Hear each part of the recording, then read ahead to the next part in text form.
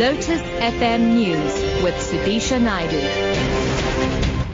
It's 10 o'clock. Good morning. The CEO of South African Tourism, Thulani Nzima, says it's difficult to concretely measure the effects of the new visa regulations on international tourism. Speaking during a tourism committee meeting in Parliament, Nzima says while they have no figures yet, they have picked up on negative effects. He says they are busy collecting data. Very important information that we are collecting now is about the number of people who get turned back by airlines at the airports because the documentation is doubtful.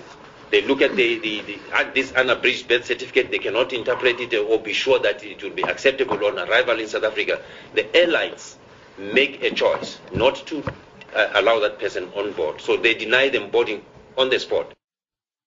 The Department of Science and Technology has set aside 470 million rand aimed at increasing university research capacity. This was announced by Minister Naledi Pandor during the launch of the South African Research Chairs Initiative at the Central University of Technology in Bloemfontein. The purpose of the initiative is to improve research and innovation capacity of universities to provide high-quality postgraduate students.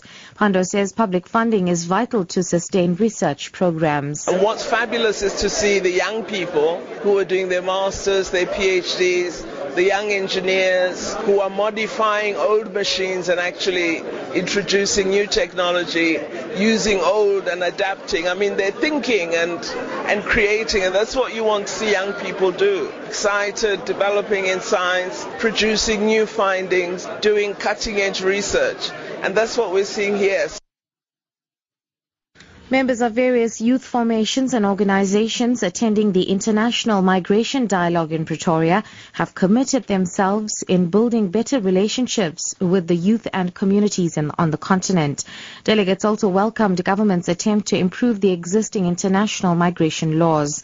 In unison, the international dialogue delegates urged African governments and people to work together in promoting and creating a new social cohesion and economic dispensation. A lot of young people in South Africa are taking the issue of social integration seriously, and we all are aspiring to see a more united Africa and to see the integration of the various communities that exist, especially in the Southern African Development Community. We have not done more in terms of bringing communities together to engage or teaching the communities about our history. I think we need to have more cultural exchange programs.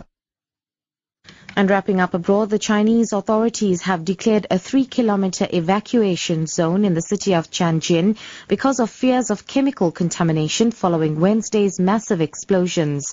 The number of people known to have died in the explosions has risen to 85 and more than 700 people were injured. The BBC's Joe Floater reports. 3 days on and the crisis in Tianjin is still not over. Detonations have been heard at the port today as cars damaged in the original explosion have burst into flames. And the fear of further chemical contamination has led the authorities to widen the exclusion zone to 3 kilometres. The death toll has risen as rescue teams have worked their way closer to the centre of the disaster. A quarter of the dead are firefighters, the first responders caught up in the terrible explosions on Wednesday night. But this morning, incredibly, military chemical specialists wearing protective suits have found a man still alive just 50 metres from the site of the explosions.